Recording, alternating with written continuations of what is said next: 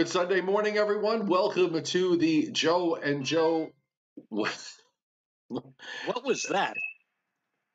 It's unbelievable to me because my phone is plugged in on the other side of the room. It's been absolutely silent all morning long. Oh, not a sound. Nobody messages, nothing. Okay. Soon as it go on the air, the minute I start this show. The same thing happens when I'm taping stuff. If I'm taping Weather in 5, and sometimes I'll forget sometimes to turn the notifications off. The minute I start, they'll come one after another after another. It doesn't stop. All right. Anyway, that's the conspiracy world that I live in. Joe Rayo is on my left. I am Joe Chaffee, and welcome to the Sunday Morning Joe and Joe Weather Show, which is live from Marietta, Georgia today, and brought to you by Wholesale Holiday Lighting by Giannini, your complete holiday lighting specialist, meeting all your decorating needs. Do not forget, folks, that Tuesday, October the 5th, there is an open house free event for contractors and those of you who are in this business of decorating other people's homes, or maybe you want to make that part of your own business. The open house is on Tuesday, October the 5th from 9 a.m. to 6 p.m. And that's at 164 Ocean Avenue in Lindenhurst, New York. And anybody from anywhere can come to this. And the telephone number is 631-957-5106 to RSVP, or you can go to the website liholidaylighting.com, and the garland is in, the wreaths are in, the Halloween stuff is there, everything as far as Christmas or the holidays, all ready to go. And I think we're down to like 85 days before Santa comes calling. So Wholesale Holiday Lighting by Giannini, also brought to you by Omni True Value Hardware at 1226 North Wellwood Avenue in West Babylon, New York, 631-756-1125 for the best prices in town. Remember, folks, salt is going to be at a premium. There is a shortage, and they got it. So get your orders in, Pelleto, Mag Ice Pellets and Flakes, and just about anything you need to get you through this coming winter. 631-756-1125 for the best prices in town, and the website is omnitruevalue.com. So we'll say goodbye to that. Let's bring us back in. Everybody's commenting about the clock. Yes. It's already on its. I pointed out to Joe, it's on standard time already, because this doesn't work on daylight saving time. It only works on standard time, so it stays on standard time all year round. That is a fact. So, all right. Well, it's a lovely looking clock, and it's certainly, we just have to remember to mentally, when we see you in front of the clock, to just add 1 hour. And as I pointed out to you, Joe, we still have 5 more weeks of daylight time. This year is one of those years where daylight time will last its absolute longest. We will not go back on standard time until Sunday, the 7th of November. So we're going to be stuck with this nonsense all the way through the first week of November. And that last day before we change over to standard time, the sun will be coming up as late in the year as it will during the middle part of the winter time. So it's crazy.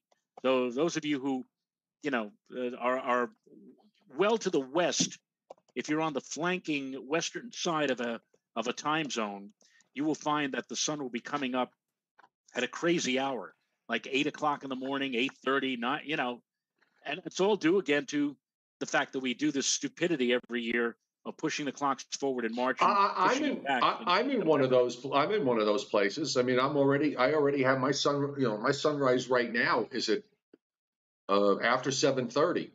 I mean, wow. It's still dark. I mean, it's still pitch black up until about 7 o'clock, 7:15 before the sun gets. I know the mountains are, delay me actually seeing rays of sun. But yeah, you're right. In another 30 days, my sunrise is going to be at like 8:15 until they move the clock back an hour. But on the other hand, my sunsets are a little bit later, so the sun's out till 5:30 or so. Even on the short, you get to those short days in December, it doesn't really set till after 5:30, which isn't too bad. Yeah. Okay.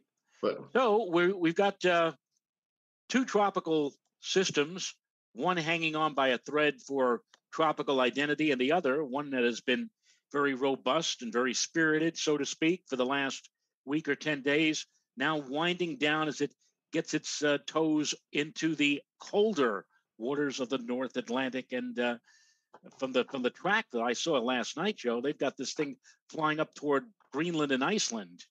yeah, it is amazing because we haven't been on since Wednesday. So Sam actually got back almost to a Cat 5 while it was making its closest pass to Bermuda. It was never going to get. Once it became apparent on what was going on, it was never going to really get near Bermuda. I know they put up a tropical storm watch up over there. I don't know if they ever actually went to a warning. I doubt that they did because it looked like it passed a good couple of 100 miles to the east.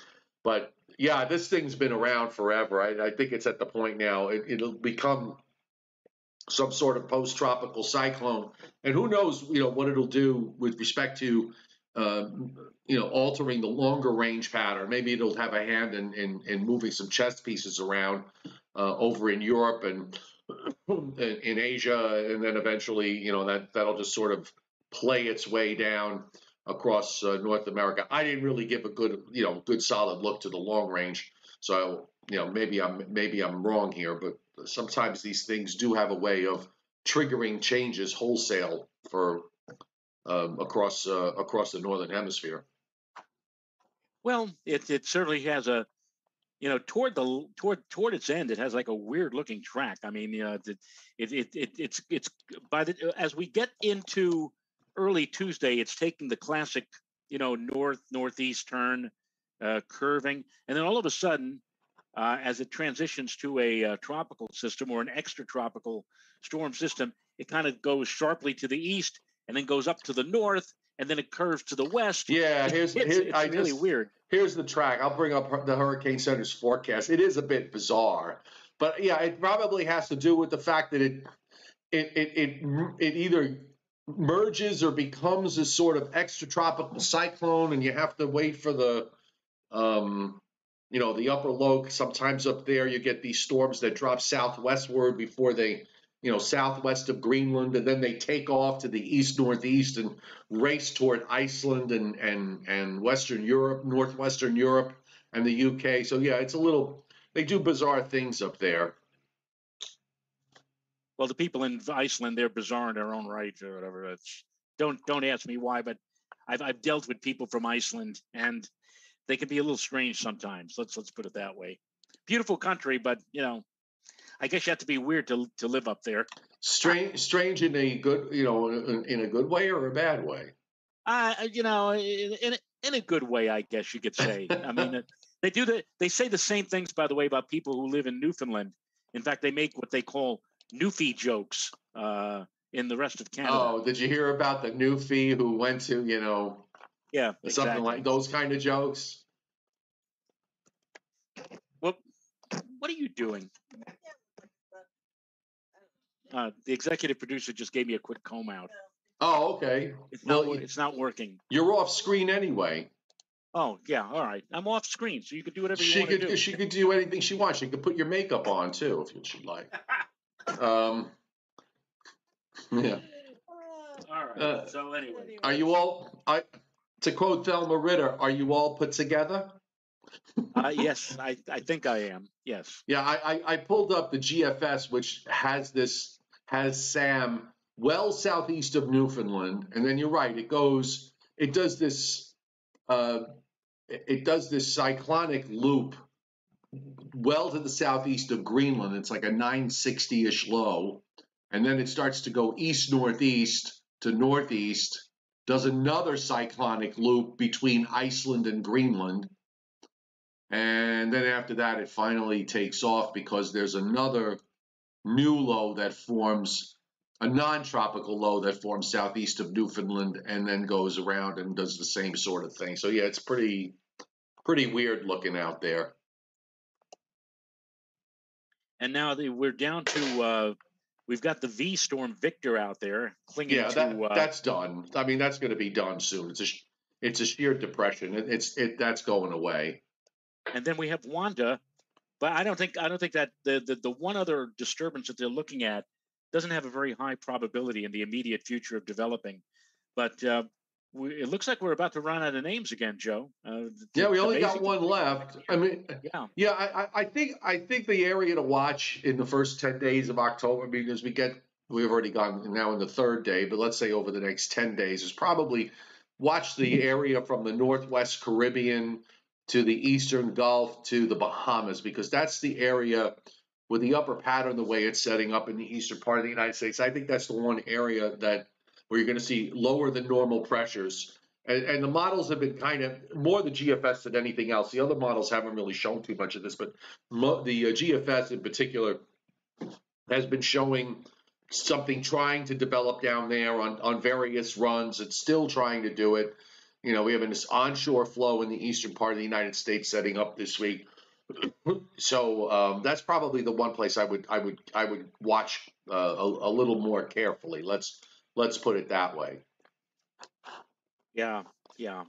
And things are winding down now. I mean, like as we know, the time for the greatest threat, let's say, for tropical activity comes from the 10th of August to the 10th of October, and we're moving quickly toward the latter part of that time frame now. However, let's point out that Sandy, for example, didn't come until like the 28th, the 29th of October. Right. So we still, even that late in the season, can have some problems, all dependent upon just how tempestuous the upper atmosphere may be in the tropical regions as we move on through this month of October. Yeah, you usually see about storms that impact the eastern United States, but particularly the Mid-Atlantic and Northeast. The vast majority of them probably occur between August 1st and October 1st. And once you get beyond October 1st, it's probably most years it's a pretty safe bet that the Northeast is done, because unless you have some sort of non-tropical influence with a deep trough and an upper low coming down to sort of take any tropical system that's out there, plus it's got to line up, as usual, it's got to line up almost perfectly.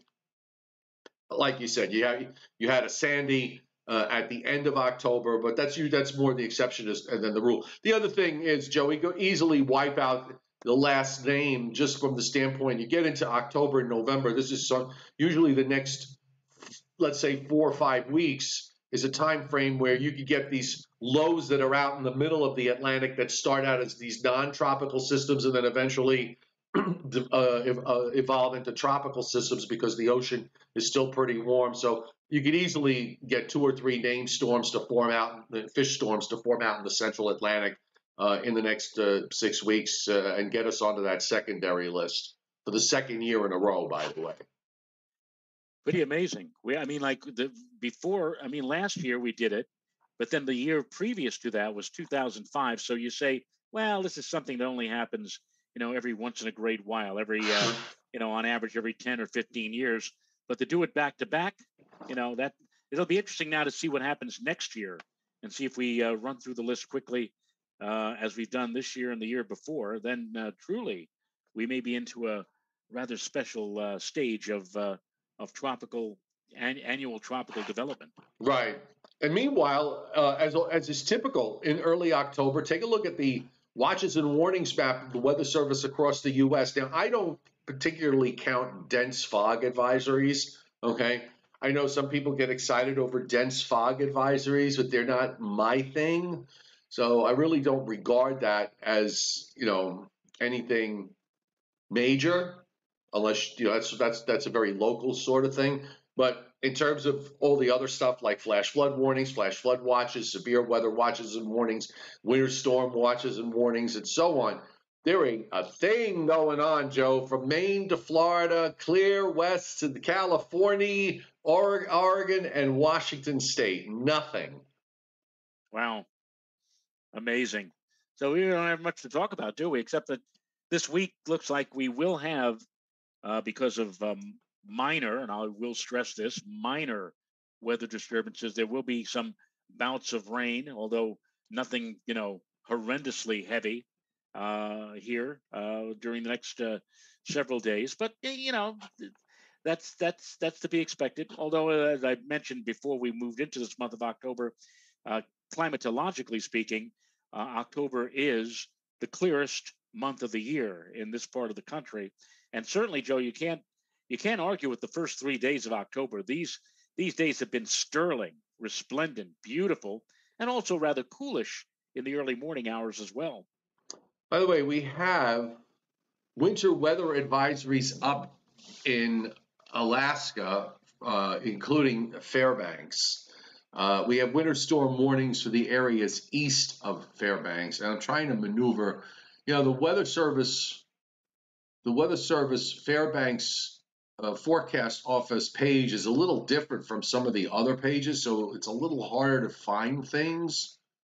They got this gigantic map, rather than, and you can't really click on anything in here. So I'm just trying. Let's see, I could try that one. Let's see, trying to see, because I always like to read their forecasts. So at Delta Junction, which is near Fort Greely Allen Army Airfield, ticker symbol PABI, light snow 2.5 miles and 29 there. And they have a winter storm warning. Now, for this particular spot, read these forecasts. I always get a kick out of it. Snow likely before 1 p.m., high near 31, chance of precip 70%, total snow accumulation less than 1 inch. And then a 40% chance of snow tonight, then mostly cloudy with a low of 19. So, yet they have a winter storm warning out, but I'm trying to find, let's see what the link says. So this is for the upper Tanana Valley and the 40-mile country. Have you been to the 40-mile country, Joe? No. Okay. I've been to Alaska, but I've not been to the 40-mile country, no. Okay. This includes, by the way, Tok, Tanacross, Eagle, Tetlin, Northway, Alcan, as in Alcan aluminium, Chicken, Alaska, and Boundary, Alaska. So they're forecasting, 1 to 3 inches. Locally gusty winds along the Alaska Highway will cause blowing and drifting. So that for them is a winter storm warning. So you say that includes Tok? It doesn't include Tick. No, right. Tick is not in it. Tok is, right. Tanacross, Eagle, but not Hawk. Yes. Tetlin, Northway, Alcan, Chicken, and Boundary. Exactly. Meanwhile, here in the Northeast, if you go up into north of you, Mr. Rayo, but you have to go still a fair distance, probably up closer to the I-90 corridor. There's a lot of clouds and showers, and those extend up into northern New England. But south of there and right down along the coastal plain, clear down to southeast Georgia and Florida, it is really another one of these nice days. But you go along the spine of the Appalachians and head up northward and westward, and then turning up into upstate New York, you have clouds and showers. That awaits us. Awaits the east for Monday, but squeezing out one more day from eastern Pennsylvania to southern New England with temperatures probably reaching up into the low 80s in some places this afternoon. Yes. And this will be probably one of the last days for a little while, because it does turn cooler as we move on through much of next week. But these days that flirt with 80, they're going to be fewer and much further between as we progress through the coming weeks. Of course, you would expect that, since we're now more than a couple of weeks into the fall season, the official astronomically. Meteorologically, we're into fall now for more than a month. Yep. Here's the disturbed weather you mentioned, sitting over the east of the Bahamas and north of Puerto Rico and the Dominican Republic, extending down into the Caribbean. Very disorganized, obviously, but that's what the Hurricane Center is watching over the next 5 days. That's the one system that they did mention in their outlook. Meanwhile, you look out in the west, it is bone dry and sunny and nice, and nothing as far as extreme weather is concerned going on over there. On the radar, and I'll give this a quick refresh here so we get the full U.S. view. And it's all east of the Mississippi, whatever precip there is. You have these showers, again, right along the I-90 corridor across New York State, and then into southern Vermont, New Hampshire, and southern Maine. Also seeing some showers extending back down toward I-81 near Binghamton and south of Syracuse, going down into north central PA. A couple of showers even sneaking into northern Connecticut now, but everybody else is dry. See, it's all bone dry down to the south. I am the showers because I'm in beautiful downtown Marietta, Georgia, right today. But there are some heavier downpours well north and west of me. So if you can take I-75 up north toward Knoxville, that's where you start to get into these showers that you see there in northwest Georgia and moving up into eastern Tennessee. Meanwhile, on the Florida Panhandle, we've got some showers and storms and a couple of special marine warnings up between Panama City and Pensacola. And further to the west, it starts to precip all generally cuts off west of the Mississippi. A little bit of action there across the Great Lakes.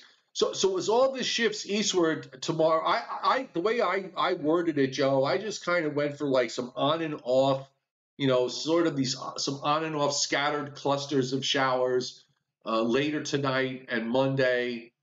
Some areas in between that will either be sitting in clouds. I wouldn't even be surprised if you go, some places go cloudy to partly sunny for a couple of hours, depending on where you are. This does not look like it's going to be, it's not very organized. I don't think this is going to be one of these wholesale widespread rainfall events when it gets in here for overnight and tomorrow.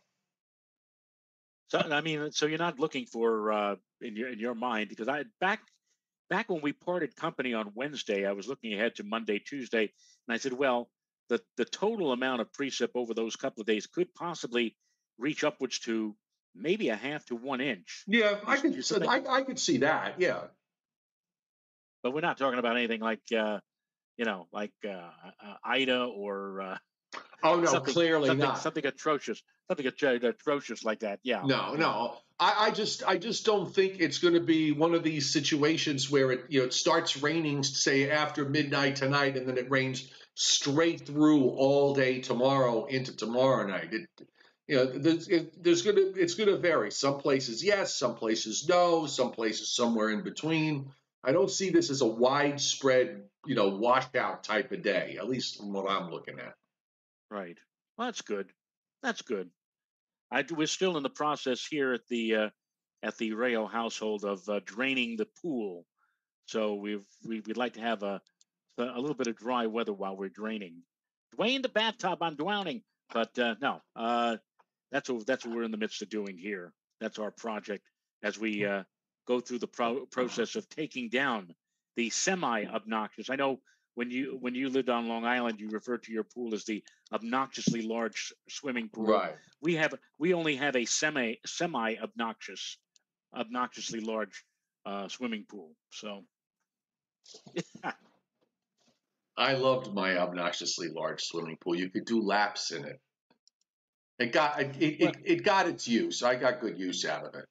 Well, we got good use out of ours. I mean, just to make a short story long or a long story short, we always had in one corner of the pool. I don't know how many of you have pools at your home, and this is a kayak type pool, and there are panels rimming all the way around the periphery of the pool.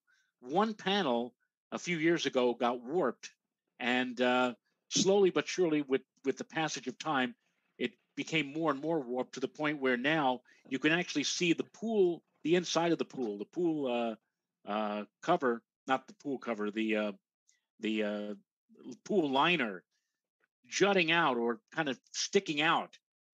Obviously, that was something that needed to be taken care of. But Joe, the problem is with a pool like this, in order to fix it, you have to first drain the pool. Yeah. Then you have to take off the cover. Yeah. In order to fix the panel. That's a lot of money. So Renato and I, we looked at each other and said, it's time. Right. So we're gonna just take the whole darn thing down and just say the hell with it. You didn't need a CO for the pool, did you? No, in fact, I went down to the local town hall, and believe it or not, and I found this amazing. The person behind the desk said, "If you take it down, you don't need a permit for that. You don't have to worry about anything like that." I said, "Oh, well, thank you." Yeah, because some towns that shall go unmentioned. Not that I live in such a town anymore. You needed a permit to put the pool in. You get the CO. And then if you took the pool down, if you took your pool out, you'd have to get another permit to take the pool out. But that doesn't make any sense. Why would you need a CO? I mean, certainly you don't occupy the pool. Well, you occupy the pool perpetually or whatever? Well, in the People's Republic of the town of Brookhaven on Long Island, I mean, you basically you needed a CO to put up a mailbox. I know that. You bought your kid. I know that. If you bought your daughter a doll's house, they'd come over and try to tax it. So, yeah. I mean, it was just it was just ridiculous. I lived in the People's Republic of Levittown. Right. And in the People's Republic of Levittown, we put a side door in our garage. Oh. And the horrors. I don't need to tell you, the headaches that invoked or whatever. So, but no, we will not have a problem in dismantling and getting rid of our semi-obnoxiously large pool, and we're doing it now. Obviously, it doesn't work if you try to do it in December or January. I know someone who put up a shed and didn't. Now, certain sheds you don't need a CO for, but this one you needed a CO for. So he put up a shed and didn't get a CO for it. Now he's taking the shed down. Okay, so they made him pay, and we're not talking small amounts of money here. Right. Okay. Right. But he had to pay to get a permit to take down a shed that he did not have a CO for. Ouch. And you know what? What really is, now that we're on the subject, what really is drove me crazy with this stuff was that you could talk to 3 different people in the town. You could talk to 3 different people in the town and get 3 different answers. So You're forced to hire an expediter, because I had some minor things that had to be taken care of, and I just was not going to deal with them. So the one thing I do recommend highly is the day that you have the town inspector coming to check out whatever it is you're doing, get a pork shoulder and have it cooking in the oven. Either right? No, I'm serious. Either that, or get about a pound of bacon and have that cooking in the oven. Flood your entire house with the smell of cooking pork, and they could come in with the worst mood and the worst attitude that you could imagine, and within a couple of minutes of breathing that in, they will be eating out of your hand. They'll sign off on it. They'll sign off on anything. So that's a secret of mine. I share that with all. All right, let's get this weather stuff wound up for today, because it really is on the quiet side. One of the things I did notice, Joe, on the teleconnections, we got 2 kind of opposing, what I would describe as sort of opposing teleconnections working. The NAO is actually right now is in a strongly negative position, and it's forecast to stay that way for a few more days, and then it stays negative, although it comes up, let's call it less negative, but it does stay negative through the entire first half of the month of October. And on the other side of that is you have the Pacific North America Index, which is actually also negative. It's at a neutral position today, and is now going negative and kind of, stays negative for the next 2 weeks. So you've got one teleconnection that favors ridging in the east and troughing in the west, and the ridging in the east is kind of getting offset by that negative NAO because that's building pressures up in the North Atlantic. So it keeps us from getting I would say it keeps us from getting too much above normal. We'll have above normal temperatures for the most part over the next 10 days or so, maybe a little bit longer, but we're not looking at, what I don't think we're looking at any kind of setup here that screams temperatures in the 80s day after day after day. Right. If anything, the NAO is going to try to keep the flow as onshore as possible for much of the time. Correct. Correct. And, as far as precipitation is concerned, it seems like we're still in kind of it's a pattern right now with that stalled weather front in our vicinity. It seems to be in a pattern where we're going to be dealing with above normal precipitation or near to above normal precip chances for the next week or so. But then it looks like, Joe, there's going to be a ridge in the upper atmosphere during the mid and latter part of the month that's going to literally build forcefully from southern Canada and through the Great Lakes and on into the northeastern United States. And I think that by mid and late month, we may be looking at not only above normal temperatures, but also drier than normal conditions. So we're in a little bit of a setback now with, again, a little showery and maybe near or slightly coolish conditions. But I think once we get to mid and late October, and the CPC, the Climate Prediction Center, seems to be echoing this, we may be looking at a nice spell of dry and rather mild weather for the latter part of the month. Right. In fact, I just actually brought up the GFS 2-week snowfall forecast map for North America. And if anything tells you what the primary, if you just had one map to look at, and we're asked to describe what does the upper air look like, well, guess what?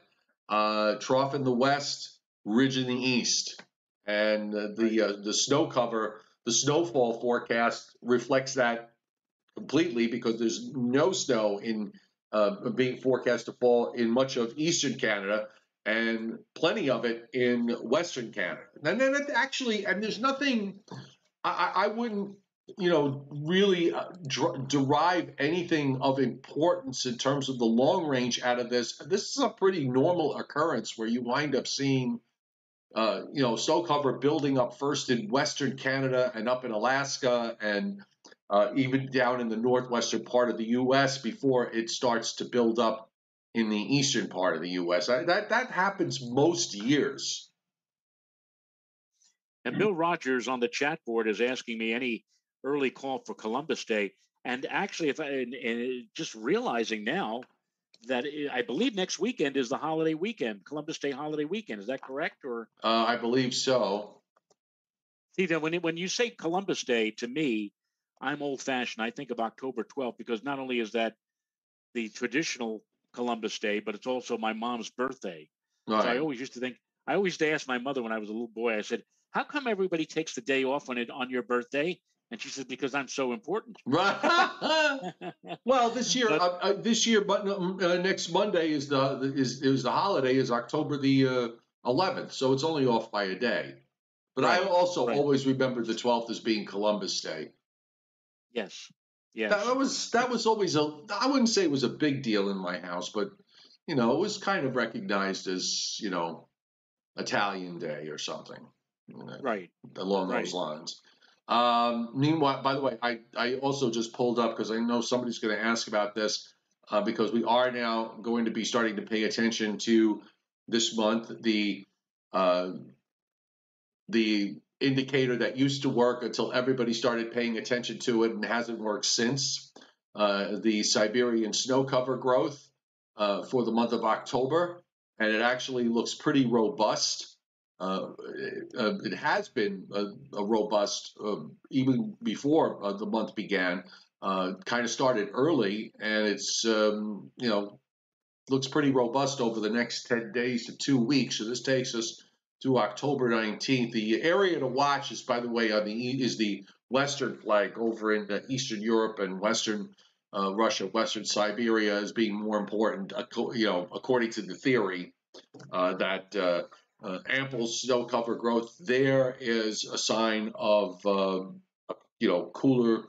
or a colder, snowier winter, particularly in the Northeast and Mid-Atlantic states.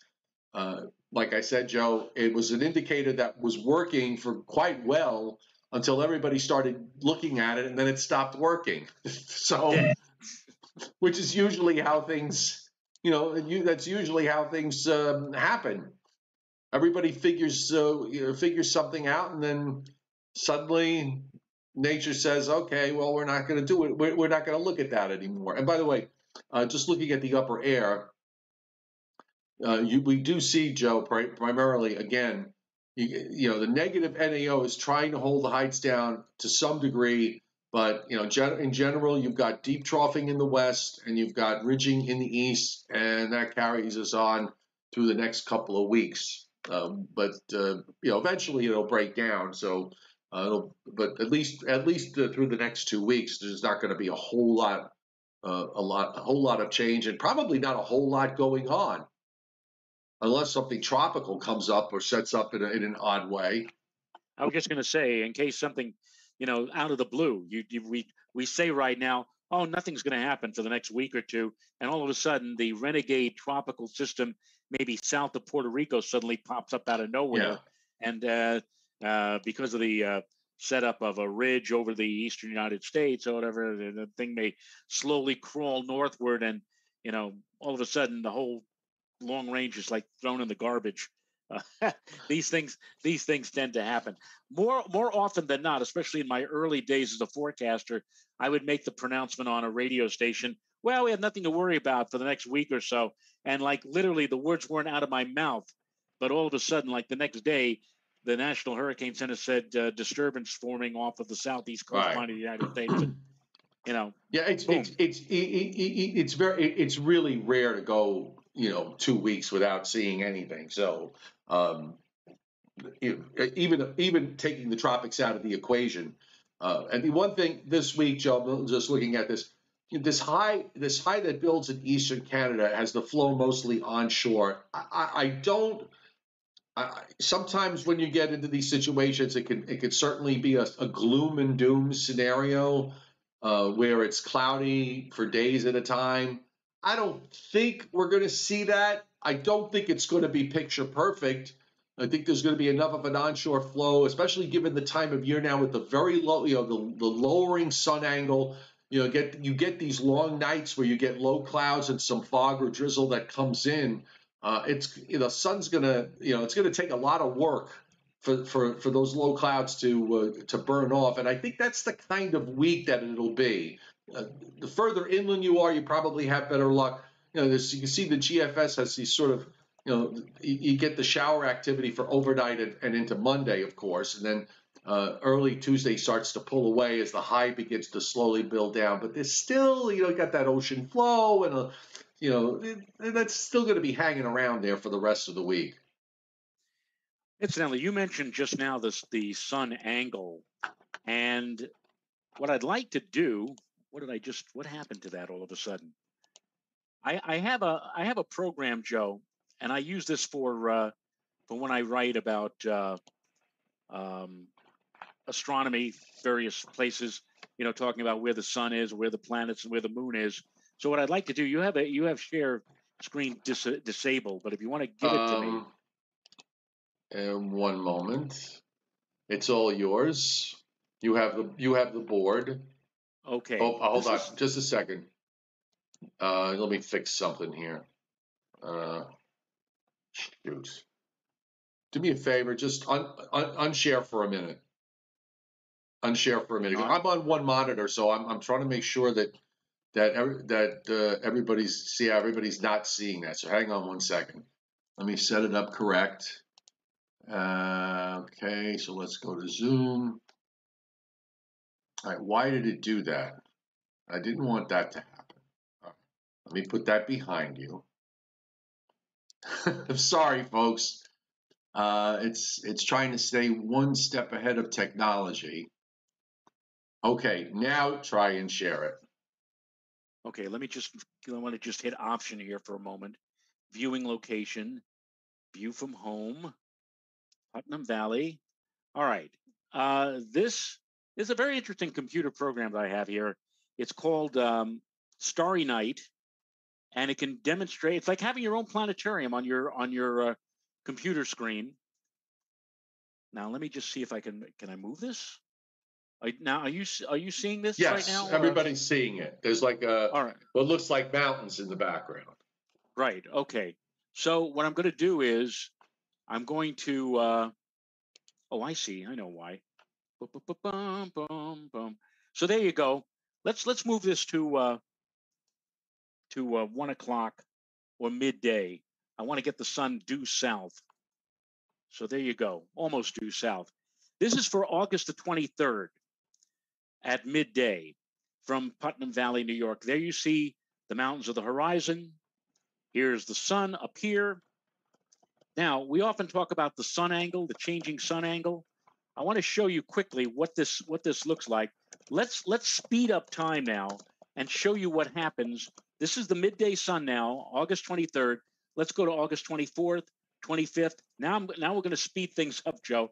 Look at where the sun is going at midday each day. Now here we are. This is the first day of fall, September 22nd, and you can see it's noticeably different than it was just a month ago. It was up here on August 22nd at midday, and now it's down here on September 22nd. And now, as we continue to keep moving with this is October 2nd, 3rd, 4th, 5th. Let's keep on moving. And the ancient people, when they used to watch, what was that? Oh, that's going to be totally wrong. That thing you see protruding out from the sun is the tail of a comet. Sometimes this program tries to interpret comets approaching near the sun and overdoes them, so to speak. If this were right, we would be seeing a naked eye comet next to the sun on October 19th. That is not going to happen. But anyway, the ancient people who used to watch the sky 2,000 years ago, 3,000 years ago, they were very concerned around this time of the year because they noticed that the sun was dropping and getting lower and lower in the sky with each passing day. We don't notice this in our modern world. We don't take note of what's happening in the sky. But the people who lived hundreds and thousands of years ago became very concerned, very concerned. They thought that they had no idea what machinery was causing the sun to do this. And they were afraid that maybe the sun would continue its southward journey below the horizon, never to return and plunge us into eternal and perpetual darkness. Here we are now. It's December the 6th. Look at the difference in the southern sun or the midday sun here as compared to where it was back in August when it was considerably warmer and the days were considerably longer. Now, 6, 7, 8, 9, 10, and we get all the way to the 21st of December, the December solstice. Solstice means sun standing still. The people who lived many, many years ago noticed that right around the 21st and 22nd of December, the sun would stop. The sun would, you've heard of the word armistice. That means a ceasing of hostilities. Solstice means the ceasing of that southerly movement of the sun. And now, after December 22nd, the sun will begin to resume its course back to the north. And now, take a look. Here we go now through January and February. And oh my goodness, March the 10th, 11th, 12th, we're back at the equinox on March the 20th. The sun is climbing. The days are getting longer. The days are getting warmer. And because of that, spring, the promise of another spring has returned. Incidentally, 2,000 and 3,000 years ago, the solstice was not on December 22nd. The solstice was on December 25th. And they celebrated the return or the promise of the return of the sun by exchanging gifts, wishing your neighbor goodwill. Back 2,000 years ago, 3,000 years ago, to be a Christian was to be an outlaw. If you were caught, if you were a Christian identified as one, and were caught, you were sent to the Colosseum in Rome to be fed to a hungry lion for dinner. So the Christians who wanted to celebrate the birth of Jesus decided, well, why don't we celebrate it at a time when everybody else is celebrating something else? And that particular feast in December, the time of the solstice, was called the Saturnalia. And so the Christians very quietly would celebrate while everybody else was celebrating, and they would celebrate in their own right the birth of Christ.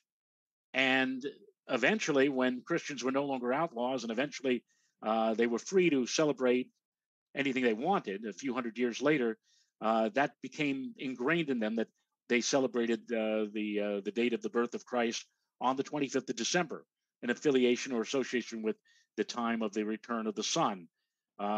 If you look in the Bible, by the way, and you read St. Luke, you read that at the time when Christ was born, shepherds were keeping watch over their flock by night.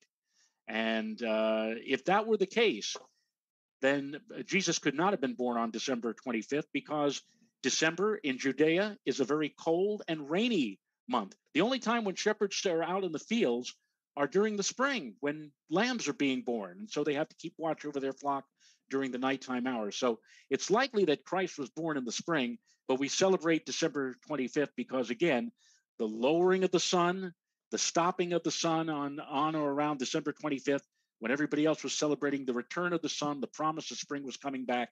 And that is probably how we came up with the tradition of Christmas on December the 25th. I don't know how I got started into the theological basis here. Well, whether it's December or whether it's spring, Joe, wholesale holiday lighting by Giannini will be there to take care of all your holiday decorating needs at 162 Ocean Avenue in Lindenhurst, and the phone number is 631-957-5106.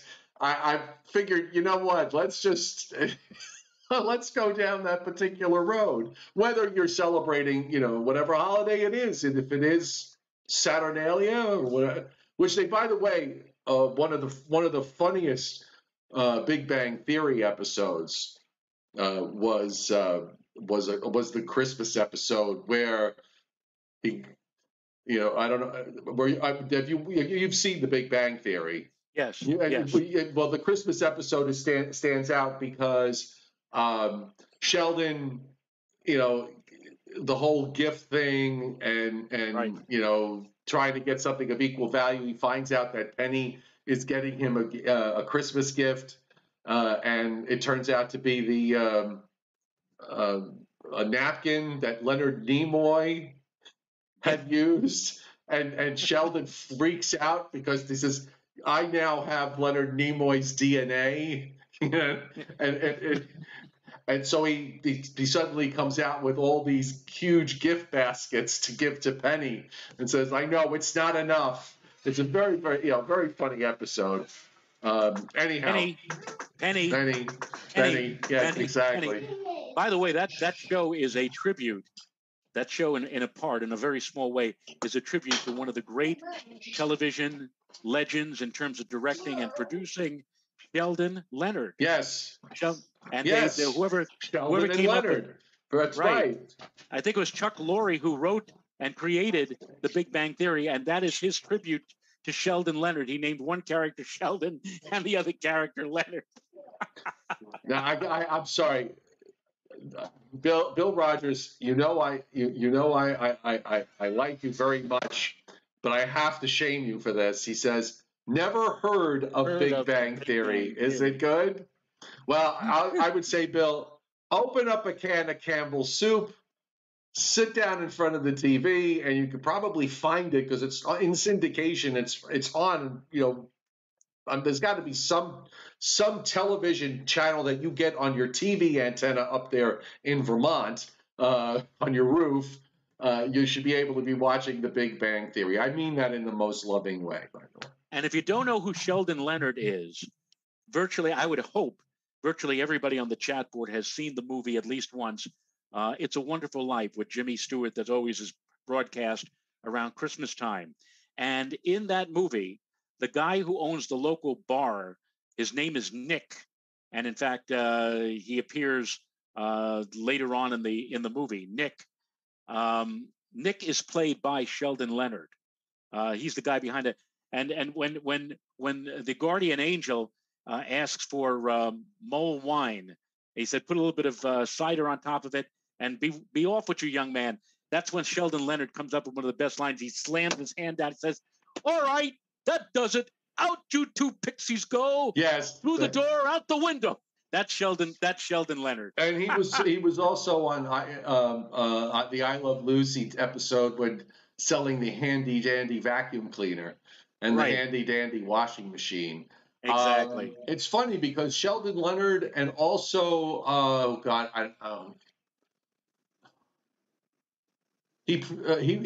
Aaron Spelling.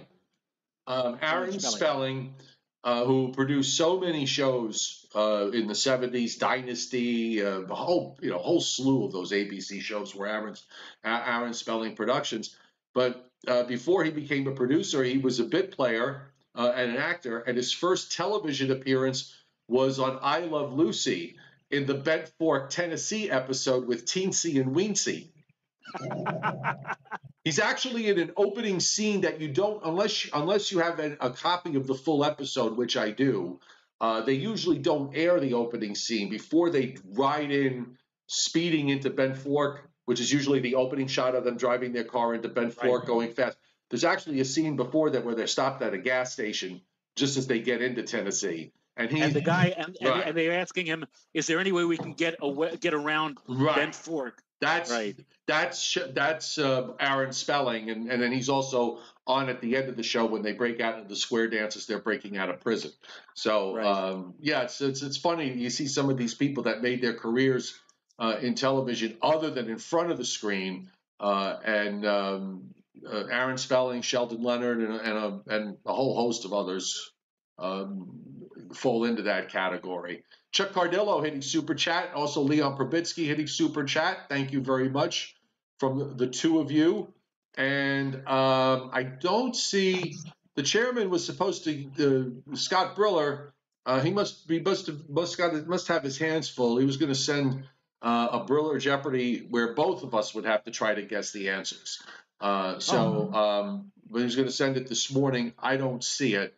So I guess what we'll do is, because we got to wrap the show up because I have to get on the road and get back up into North Georgia because I have a pizza party to go to later today. Oh, lovely. So we'll call it a day. Just a reminder, folks, as our sponsors. Oh, here we go.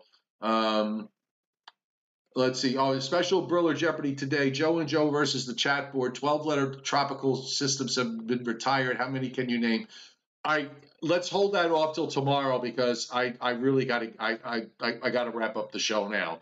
So Omni True Value Hardware at 1226 North Wellwood Avenue in West Babylon, New York, as they get ready for winter. 631-756-1125 for the best prices in town. OmniTrueValue.com is the website. And Wholesale Holiday Lighting by Giannini, your complete holiday lighting specialist, meeting all your decorating needs. Whether you want your home decorated or if you want this as your business or you are in this business, they're at 162 Ocean Avenue in Lindenhurst. They have an open house event for contractors on Tuesday, October the 5th from 9 a.m. to 6 p.m. You can RSVP by calling them at 631-957-5106, or you can go to their website, which is liholidaylighting.com. So let's get that out of there, and let's get us back in here to say goodbye. And we will see you tomorrow night. So we'll hold the Briller Jeopardy off until tomorrow at tomorrow night's show at 7:30 Eastern Time. Okay? Okay. Get you a pizza party. All right. Bye, everybody.